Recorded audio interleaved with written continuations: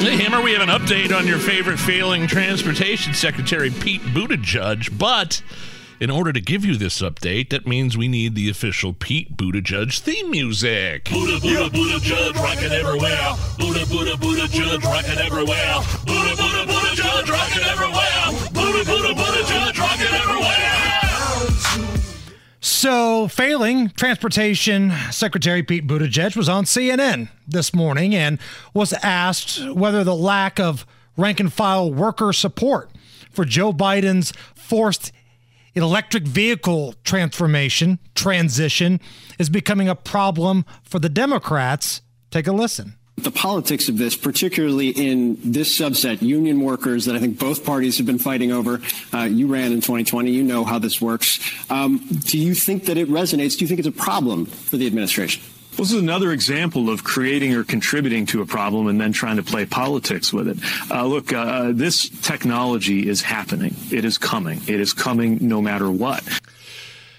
Okay, so it's happening because it's being mandated, is what he's really saying. Right. We're making you do this. We don't give a damn if it puts people out of work or people can't afford the vehicles. It's happening, whether you like it or not. Like violence around O.J. Simpson, it's happening. You might not have a choice. Just such a joke to see their Biden yesterday and the picket lines pretending to care about the gas-powered auto workers and their factories when he campaigned to destroy the gas power automotive industry.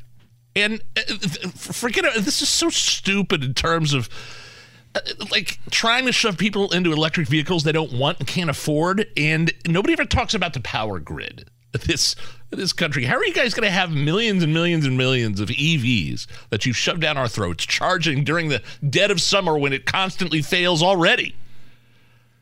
Plus, not to mention, the production of tens of millions of EV batteries. Are there even enough rare earth minerals that can be mined? Right.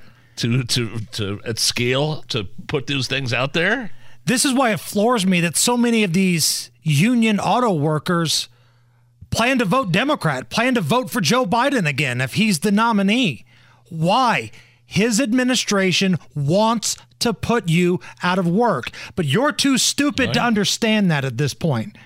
And maybe Donald Trump could negotiate a better deal. I don't know. But Trump said something back in his successful campaign in 2016 when he was running against Hillary. What do you have to lose? If you're an auto worker at this point, and you may be a card-carrying Democrat, what do you have to lose when it comes to the presidential race of 2024? Right now, inflation is bad. This administration wants to put you, the auto worker, out of business. And right now, you're not working because of a labor dispute. What do you have to lose? We're going to talk to Tony Kennett about this here in about an hour. He's going to join us about 5:30. And he's up in Detroit, right outside the picket lines, talking to people who are on strike. He's there to cover the Donald Trump speech tonight, but he's talking to a lot of these folks that are out of work right now. We'll find out what he has to say. Going back to Pete in that same interview, did anybody else catch this? He unintentionally describes Joe Biden's failure to secure the southern border. We see a repeated pattern here, which is creating a problem or contributing to a problem and then trying to score points off of that same problem. We see it at the border. Whoa, whoa, whoa, whoa. Hey, did he just say we see it at the border? What's wrong with the border? What's going on there? Oh, nothing. Just an invasion.